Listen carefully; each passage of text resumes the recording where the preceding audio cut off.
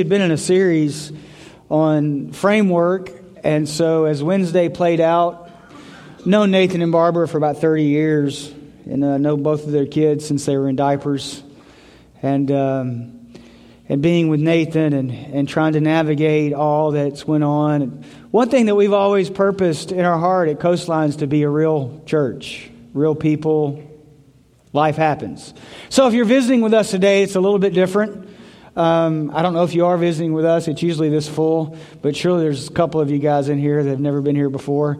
And maybe you came and heard, hey, man, I heard the pastor was really energetic and had a lot of illustrations and made you laugh and I don't know about that. Maybe you can come back next week. But here's a striking question that as I've tried to navigate the last 72 hours, if you will, with some very close friends of mine and being a pastor and trying to be there and on so many different levels, the main question that I finally pushed away with yesterday afternoon, I was able to get away and make it to church last night and preach. And you know, there's that part of me that, I guess the denial part of what was going on. I was just going to preach the sermon series we were in, right?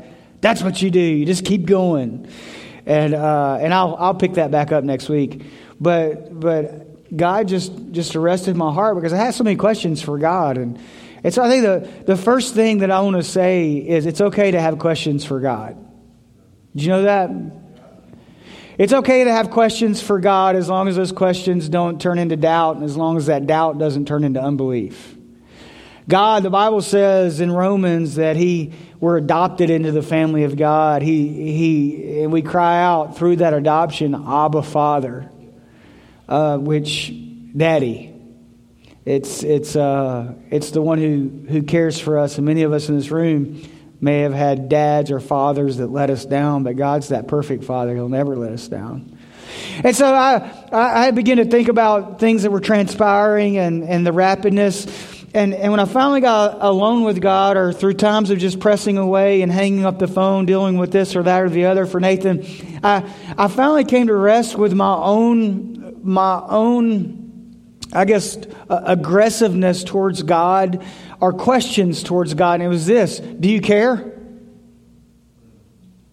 God, do you really care? And again, if you're visiting with us, just stick with me. But I don't think any of us in this room right now could be truthful with ourselves if we didn't say that we've lived through a period of our life, circumstance in our life, things that happen in our life where we ask that question: God, do you care? Do you really care? Do you know me? You know, I hear people say that you know everything and you created everything, but here I am and all this bad stuff is happening to me, or things are going on around me. And so there's a very valid question as Christ followers, and maybe you're here, you don't know Jesus as your Savior.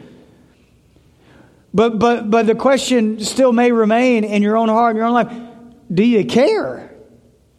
God, do you really care? And as we walk through life, we know that the Bible says that we will have trouble in this world, but take heart. Christ has overcome the world. You know, the Bible, nowhere, I don't know what you know about the Bible or maybe what kind of church you've been to, but nowhere in this book that we preach does it say that life's going to be hunky-dory.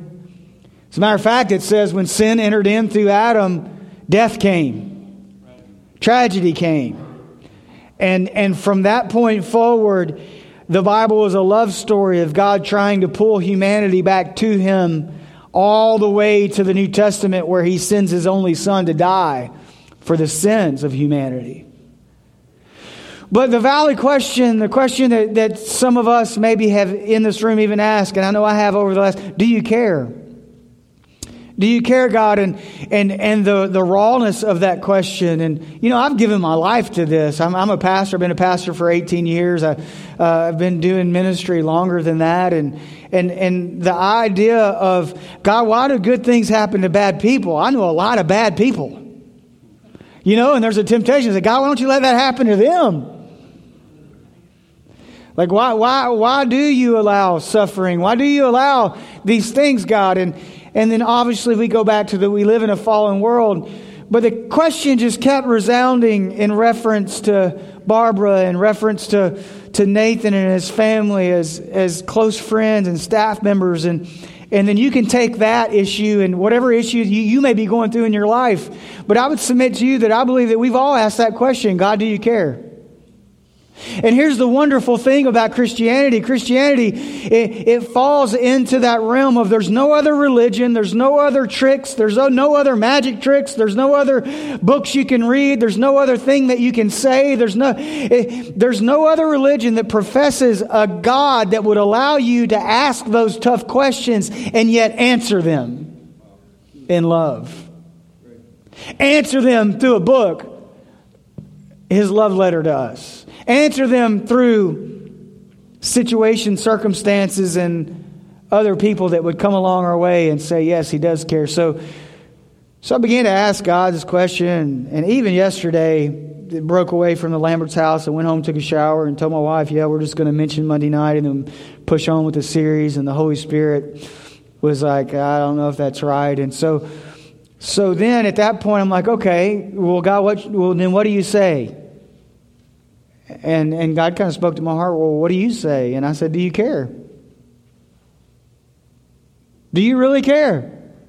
And He took me to 4 places in the Word. And this is what's neat about reading your Bible. Because when you read your Bible, in times of trial, God will bring back things from the Bible that you didn't even know you knew. But you got to read it. You got to read it. I don't profess to be a theological scholar. There are so many people that are way smarter than I am. I'm just a normal guy who God's called to be a pastor that does read his Bible. And so God began to bring these different instances back and kind of settled me down with James 4:8. And James 4:8 says, and there'll be no scripture on the screen today. This is my heart talking to you. James 4:8 says, draw near to me and I will draw near to you. It's Jesus talking. Draw near to me and I will draw near to you. There's a promise. There's a promise in that not many, again, other religions make. You draw near to me and I'll draw near to you. God is the ultimate poker player. He'll always see you and raise you one.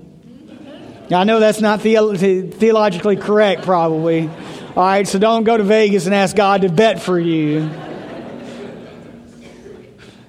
But in the sense that you take a step towards God, He's going to take 800 million towards you because that's how much He loves you. You draw near to God and He'll draw near to you. God, do you care? Yeah, I care, Jason. And so He began to lay these passages on my heart. And one was in Matthew chapter 9. Matthew chapter 9, verse 36. And this is Jesus, and he's on a hilltop and He's with the disciples, and some awesome ministry going on, and miracles are happening, and there's thousands of people. He's looking upon thousands of people. And the Bible says He turns to the disciples, and then He looks back at the crowds, and it says this, and Jesus looked at the multitudes, and He had compassion on them, because they were harassed, they were faint, they were scattered abroad like sheep without a shepherd. And so again, I'm asking the question, God, do you care? And all of a sudden, Matthew 9:36 comes in my mind. Of course I care, Jason. Look, this is how Jesus viewed humanity. Jesus wasn't viewing the crowd as a crowd. He wasn't viewing the multitudes as if He wanted something from them, which is the perception the world has of the church, unfortunately. Jesus was looking at them, and His heart was breaking, and He was looking upon the multitudes, and He was having compassion on them. The root word of compassion right there is being moved to a burden in the like state of those around you. In other words, He was feeling the burden of humanity. He wasn't just looking at a crowd. He was looking at the brokenness in the one in the crowd. And He wasn't looking at their deficiency. He was looking at what was causing their deficiency. He wasn't looking and saying, oh, you're bad because you do this, and you're bad because you do this, and you're bad because you do this. He was looking at them going, oh, no. You're not bad. You're created by God. You're bad because you're flesh and you were born into a world of sin. And he had compassion. And that's where we get the great missions verse, we call it. So the Bible says he turned back to the disciples and he said, pray therefore to the Lord of the harvest. The harvest is plentiful, but the laborers are few. So pray that he would send forth laborers. His compassion moved him to action. And I would submit to you today that, I don't know about you, but have you ever felt like you just got lost in the crowd in reference to God? Yeah. And most of you are not going to raise your hands on that one, but you know what I'm talking about. Like, surely God's too busy. He's got things coming up like an election. Yeah, you keep laughing. You need to be praying. Surely He's too busy because He's got all these different things going on. And the Bible says He knows when a hair falls from my head. And so, God, do you even care? Where were you last Wednesday? Where were you when you know, and take that to where you're at in life. Where were you when I lost my job? Where were you when I was abandoned? Where were you when I was rejected? Did I get lost in the crowd? Were you looking for me? God, do you care? We were on vacation one time, and I grew up in Memphis. And I tell people I grew up in Tennessee, and they're like, oh, it's so pretty. I was like, no, I grew up in Memphis. Really, really rough part of Memphis. But on vacation, we would go camping in a tent. And then I guess my parents started, their jobs progressed. And so then we would go in my middle school to high school years to the beach. And we called the beach the Gulf Shores area. And it's called the Redneck Riviera. Because if you're from the Mid-South, you just go south until you hit a beach, get a hotel room. And you just walk in and say, do you have any rooms? They say, yeah. Are there rats? No. You're good. And so I remember, and then you know how they put up these little fake amusement parks, right? Because you're too broke to take your kids to a real one. So you're going to trick them and take them to the one that has a roller coaster that does this. And then maybe a cow or something they can see, or I don't know what it is, an alligator. My son was 4 years old. He's 20 now. He's 4 years old at the time we lost him. I didn't lose him. His grandpa lost him. His grandpa lost him because he was buying him cotton candy, which I told him not to buy him. So panic sets in. And we're looking, and shut the gates down. Somebody stole my kid. We finally found Dylan, and he had, in perfect Dylan fashion, crawled the fence to the carousel and hopped on a horse while I was moving. And he was riding the horse. 4 years old. I can remember the panic. I can remember the heartache. You know, the Bible says Jesus left the 99 to find the one. He talks about the one in the ditch and how the religious people and the government passed him by. But the one who was supposed to have nothing to do with him, the Samaritan, stopped and picked him up, paid to heal his wounds. You're not lost in a crowd. No matter what life's done to you or whatever, you're not lost in a crowd. So Jesus had compassion on the multitudes. And I'm still arguing with God about, this is yesterday afternoon. I got to come to church last night and do a service. And like, God, where are you at? Do you care? And then from there, he begins to soften my heart and takes me over the story of Lazarus. And for those of you who aren't students of the Bible, Lazarus is in John chapter 11. I think it's verses 33 through 35. And again, these are just things that were on my heart. Excuse me if I misquote. I believe that's it. And the story of Lazarus and Jesus were friends. Lazarus was the brother of the ladies who were helping Jesus do ministry. And Lazarus died, and he had been dead for 4 days. And so word is sent, and Jesus comes. And they run out to Jesus and all of the commotion, and everybody's crying, and they say things like, "Teacher, if you would have been here, he wouldn't have died. If you would have been here, if you would have been around, this wouldn't have happened. If you would have been around, where?" In other words, they were asking, where in the world were you, Jesus? This is your friend. You're off healing people, and you're off preaching this new gospel, and you can't even take care of your friends. And they're mourning and they're crying. And this is one of the most intimate stories that I read about Jesus in the Bible for my relationship with Him. Because first He says, where did you lay the body? All right. So get this, Jesus knows He's going to call Lazarus out of the grave. He knows that. He wants to know where the body is. And then, John chapter 11, I believe it's verse 35. And if you've never memorized a scripture before in your life, this is yours right here.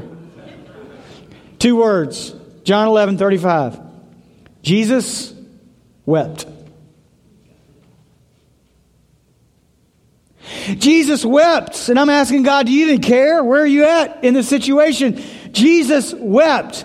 And he wept, and he didn't weep. He already knew he was going to call Lazarus back to life. He wept because those around him were so sad. Because those that he loved and that loved Lazarus, that inner circle was so sad that he wept. He was moved to emotion because those people that he counted as friends were so sad about what had happened. Jesus was weeping because he was looking at them going, oh my goodness, I can't believe you're hurting this deeply. It was never supposed to be this way. Death was never supposed to be part of the picture. Sin was never supposed to be part of the picture. And Jesus is coming from a standpoint of saying that he knows that's why he's on earth. He knows he's there to be a ransom for our sins so we can be restored back to God. But while he's on earth, he's all God and he's all man. And the emotions of his humanity are coming out at this moment going, oh, I can't believe what sin has done to humanity. I can't believe what sin has done. Sin has caused death, Romans says. Sin brought death into the picture. That's why the will to survive is so great. That's why you read stories about people getting caught in the wilderness and cutting their own limbs off to survive. We weren't created to die. We have a will to live inside of us, and when that will is gone, that's the enemy crushing that will. And so, God, do you care? And here's Jesus crying.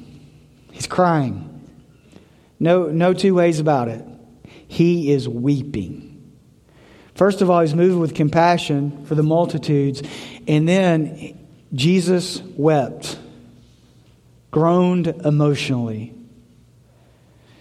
And, you know, the argument for years, and I see these bumper stickers, real men cry. I mean, I don't think you ought to cry unless you're moved to tears. But if you're moved to tears, I think you ought to cry.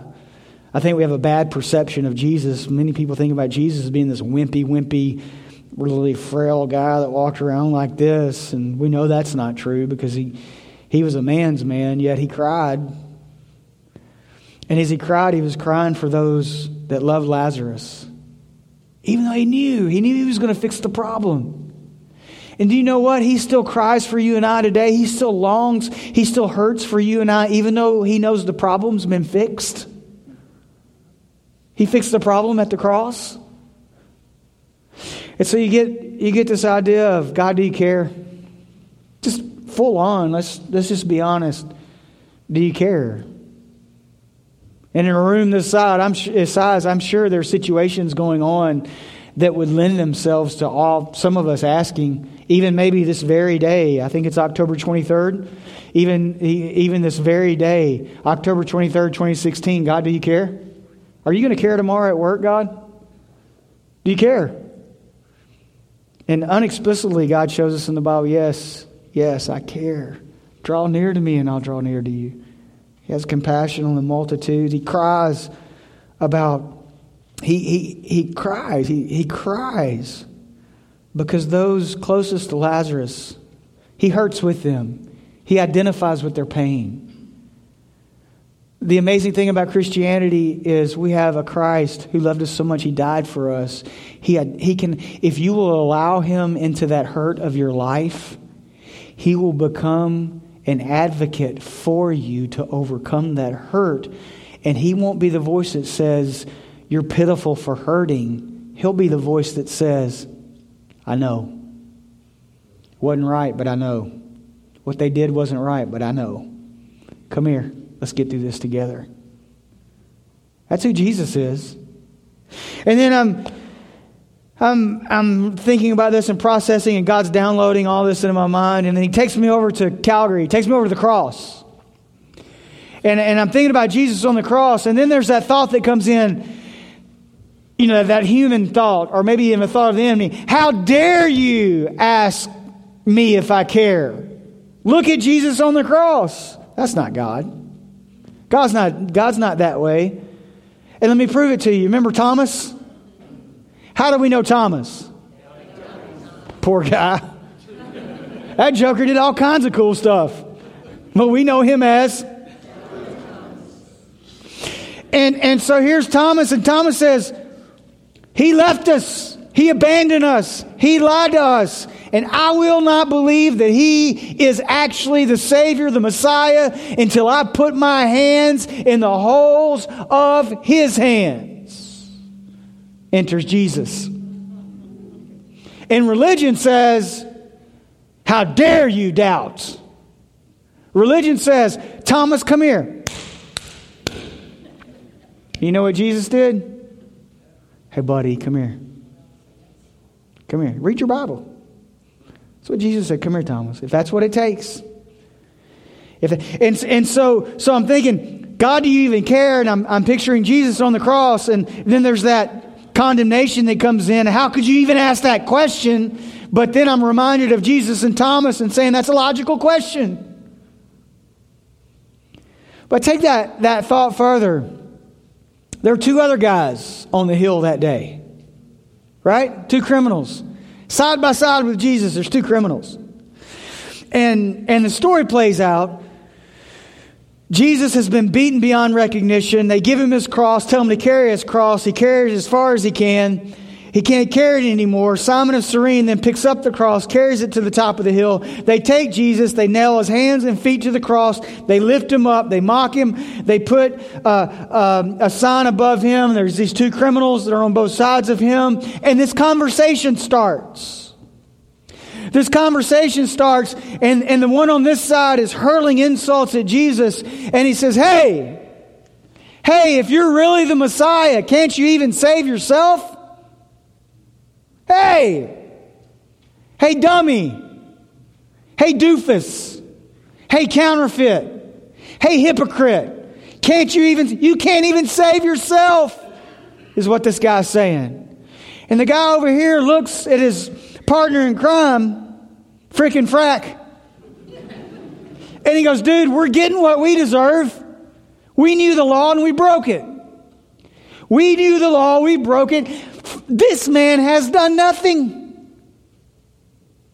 There he hangs on the cross. He's beaten. Crown of thorns in his head. We lost our whole fence in the storm. And when I say whole fence, there's a lot of fence. And we lost a lot of other stuff. We lost our fence. And so last Friday, me and my ranch hand, my wife, we have a dog that thinks it's human. Therefore, it can't stay inside all the time because it feels like it's missing out. He's got FOMO, fear of missing out. And he's just part of the family, very protective. If you ever come to my house, please tell me you're coming. You'll get bit until you get to know him, and he'll love you and he'll protect you. But so we had to put up this silk fence so the dog could go outside. So the dog can go outside and he can do his thing. We had to put up a silk fence because if he makes it to the road, we're afraid he's going to hijack a car because he thinks he's human, and then we can just see him.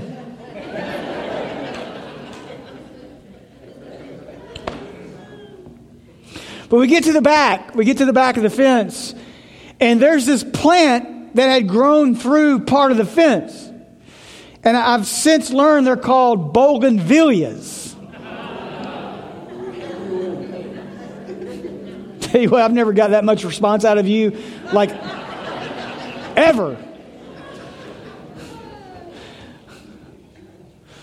I didn't know what a bougainvillea was. I'm from Tennessee, and we're not stupid enough to plant a plant like that.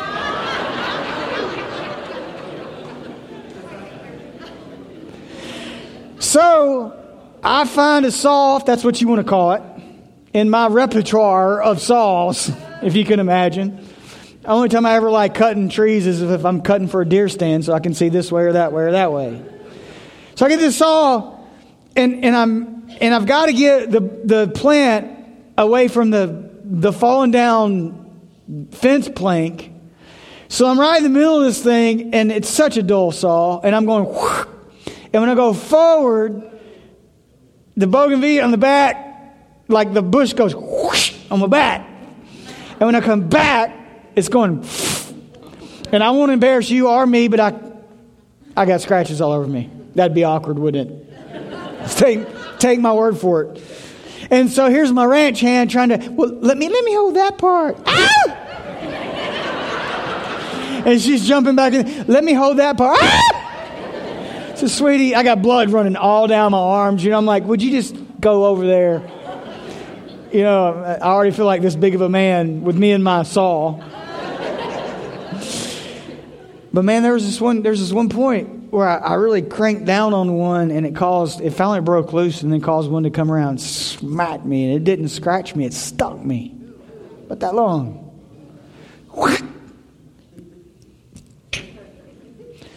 And I didn't tell Raina this at the time, but immediately when that happened, I thought about Jesus. I did. I thought about what it must have been like for them to make that crown of thorns while they're mocking him. King of the Jews. Can't even save yourself. And then they placed that on his head, and they just didn't put it there. They pressed it down. Pressed it down on his head into his skull. And here I am fighting with these little bitty thorns, and they hurt. So I thought about that. And let's go back to the 2 and the 1. This guy's going, hey, he didn't even do anything to deserve. Why don't you shut up? And remember, I'm asking God, do you care? Do you even care?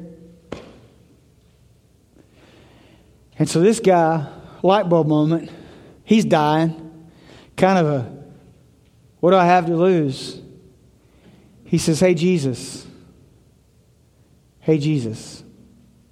And he says these words, remember me when you come into your kingdom. Smart dude. Smart dude. Now here's the point I'm trying to make. God, do you even care? Because at this moment, Isaiah tells us Jesus, he has been beaten beyond recognition. He's had a thorn placed in his head. He's hanging on the cross naked.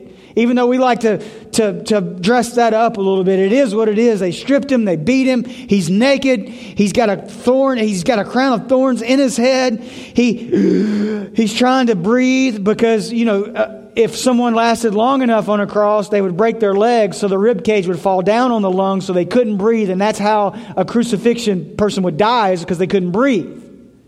And so he's heaving for every breath. And here's this guy saying, hey, when you come into your kingdom, will you remember me? Now, if this isn't such a picture of a God that cares, I don't know what is.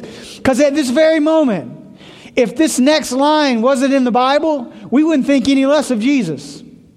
There'd be theologians that explained away that he was unconscious, or he had done what he needed to do, or he just couldn't hear because of the blood that was clogging his ears, or he just couldn't comprehend because he had been beaten so much. We can explain away a lot, can't we? But thank God we don't have to. Because this is what Jesus says. Jesus says, hey, son, today you will be with me in paradise. I could go into how much that proves Jesus knew he was the Messiah. But the idea behind that, God, do you even care? Do you really even care? And Jesus, at the greatest moment of his need, which he could have ignored that guy, because that guy was getting what he deserved. Don't forget that.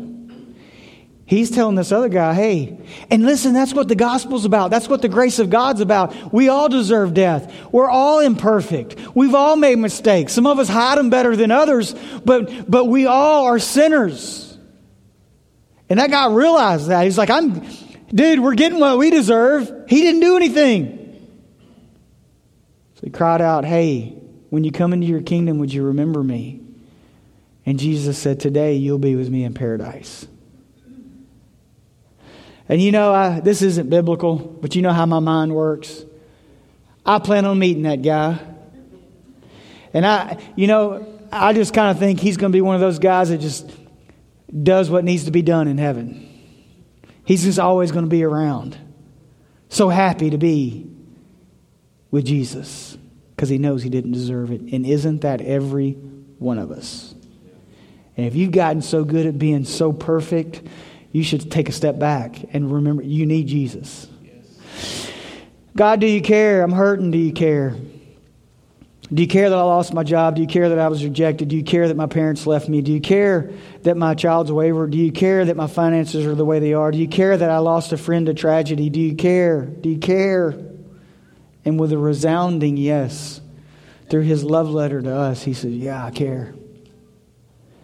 And then knowing I had to get here last night and the Lord's just laying this stuff on my heart and I'm writing, he takes me over to Matthew 11, 28 through 30.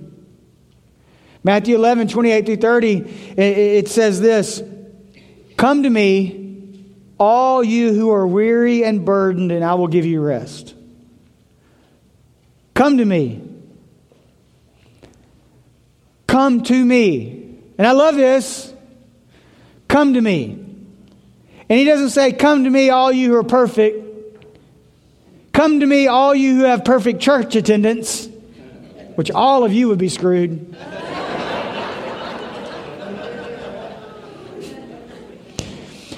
Come to me, all who give money. Come to me, all who are a certain color. Come to me, all who come from a certain type of family. No. He says to all of humanity, come to me. And he hones it in. So there's an invitation. And then there's this identifying of who's invited. All of you who are weary and burdened. All of you who are weary and burdened. There's an invitation. There's a definition of who's on that list. And then there's a promise. Come to me, all of you who are weary and heavy burden. And there's the promise. I will give you rest. And he follows that up by using a farming analogy. And I know most of us, and he uses the word yoke. That's a farm word and a foreign word to some of us. I know a lot of you, and most of us aren't going to go home and yoke up cows today after church.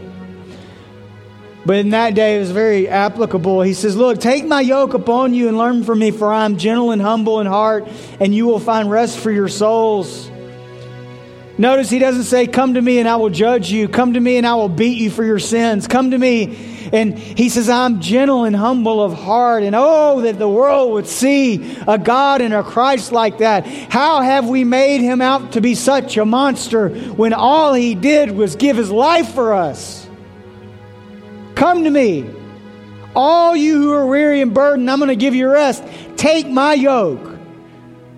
The idea behind a yoke is you would take two oxen. And when one would fall behind, the other would be strong. So you would take a older seasoned oxen that understood how to plow straight and how to keep going. And you would put a younger one with it. And when the younger one thought, I'm tired, I'm going to quit, the older one would keep going. Thus the younger one learned to keep going. And when the younger one couldn't pull its weight, the older one would pull the weight and the plow would keep going. And Jesus is using that farming illustration to say, I will give you rest. Come on and take my yoke. For my burden is easy. It's light. Why can he say that? Because he's overcome the world. Wow. So God, do you care? Yeah, he cares. Yeah, I look across this room and I see so many friends and people that I've walked through hard times with. Yeah, he cares. I look across this room and I don't know some of you. I can tell you he cares. You say, Jason, my life doesn't point towards the fact that he cares right now. He does. He does. And for those of us who've accepted Jesus Christ as our personal Savior, we do that by faith. No one can sprinkle you or dunk you or decide for you. Salvation is you putting your faith in Jesus Christ as the Messiah. It's between you. No one can do that for you. It's a personal decision. And when you do that, you put your faith in Jesus, and then that faith grows, and it's in times of trial that the enemy wants to tear that faith away. And I would submit to you, it's in those times where you got to suit up and remember, it's okay to doubt, it's okay to ask questions as long as that doesn't turn into unbelief. Wrestle with God. Wrestle with God. He loves it. He absolutely loves. I raised 2 kids, and I love, they're both grown now, and I absolutely love when they come back and ask hard questions, still to this day. I mean, when they were like 3 and 4 and 5, I thought those were the hard questions. Why is the sky blue? Why is water wet? Blah, blah, blah, blah. Now they're really hard. Wrestle with God. Well, I tell you this. Maybe you're here today and you're like some people last night or the first service this morning, and you've asked the question, God, do you care? And maybe spiritually you've been searching and wondering, and God, how could you be God of love and allow bad things to happen? Sin entered in. One man did something that made us sinners, and that was Adam, and one man did something that made us righteous in God's sight, and that was Jesus. And that's our faith. That's our blessed hope. That's what this Bible teaches. That's why we're here today. I don't sugarcoat that at all. This Bible says there is one way to spend eternity with God in heaven, and that is through a relationship with Jesus Christ. It's through putting your faith in Jesus.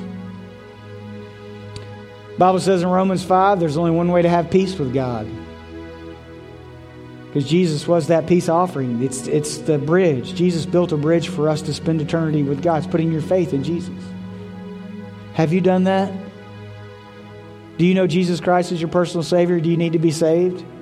I'm not asking you about coming back here ever again. I'm not asking you about, I'm just asking you right now, do you feel in your heart that you need to be at peace with God?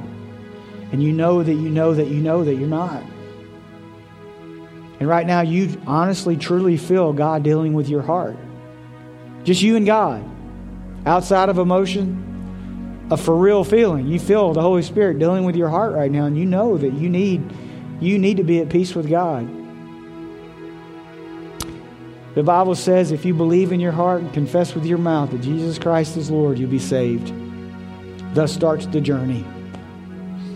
Would you bow your head all over this place before we're dismissed? Everybody's heads are bowed. Nobody's moving around. If you don't have to, please. We're about to be dismissed. If that's you and you say, Jason, I know right now, outside of emotion, just me and God, just between me and God, I know right now that I need to get right with God. I need to get right with God. If that's you, I want to pray with you right in this very special moment. Maybe out of tragedy this week, just like last night and this morning, new life will come. That's how God works many times. If that's you, you say, Jason, I need to know Jesus Christ as my personal Savior. I need to be at peace with God. Would you just slip your hand up? All over this place. I see your hand. Thank you. Anyone else? I see your hand. I see your hand. I see your hand. Just put them right back down. Anyone else? Say, man, I know. I'm not asking you if I ever see you again. I'm just asking you about this moment in time. I'm asking you about the war that's going on inside of you right now. Will you give in to the good of God and give Him your heart and let Him have it? Anyone else before we pray? If you raised your hand, Patsy's under the screen by the table up here after we're done. Would you please come up and get a Bible and a devotion and talk with her? But if you raised your hand right where you sit right now, will you pray with me? God, thank you for loving me. And God, I'm understanding right now that even though circumstance doesn't really point itself or hasn't to the fact that you love me, I understand that you do love me. And I'm understanding right now that you love me so much you gave your only Son to die for me. And so in my heart right now, I'm confessing and I believe that Jesus Christ is the Messiah. That Jesus Christ was born of a virgin, that Jesus Christ lived a sinless life, that Jesus Christ took my death and sin on the cross, and that Jesus Christ was placed in a grave, and He rose from that grave on the third day, and He's coming back for me one day. And so right now, I receive forgiveness, God. I receive the gift of salvation. Lord, I know by no means am I going to be perfect, but I'm going to walk this thing out. Give me the boldness to come up and get a Bible and a devotion and tell someone about my decision. But most of all, God, thank you that today I realize that you care. No matter what this world throws my way, I know that you care. You care. You care. God, nothing the world can throw my way takes that away from me. In Jesus' name, amen.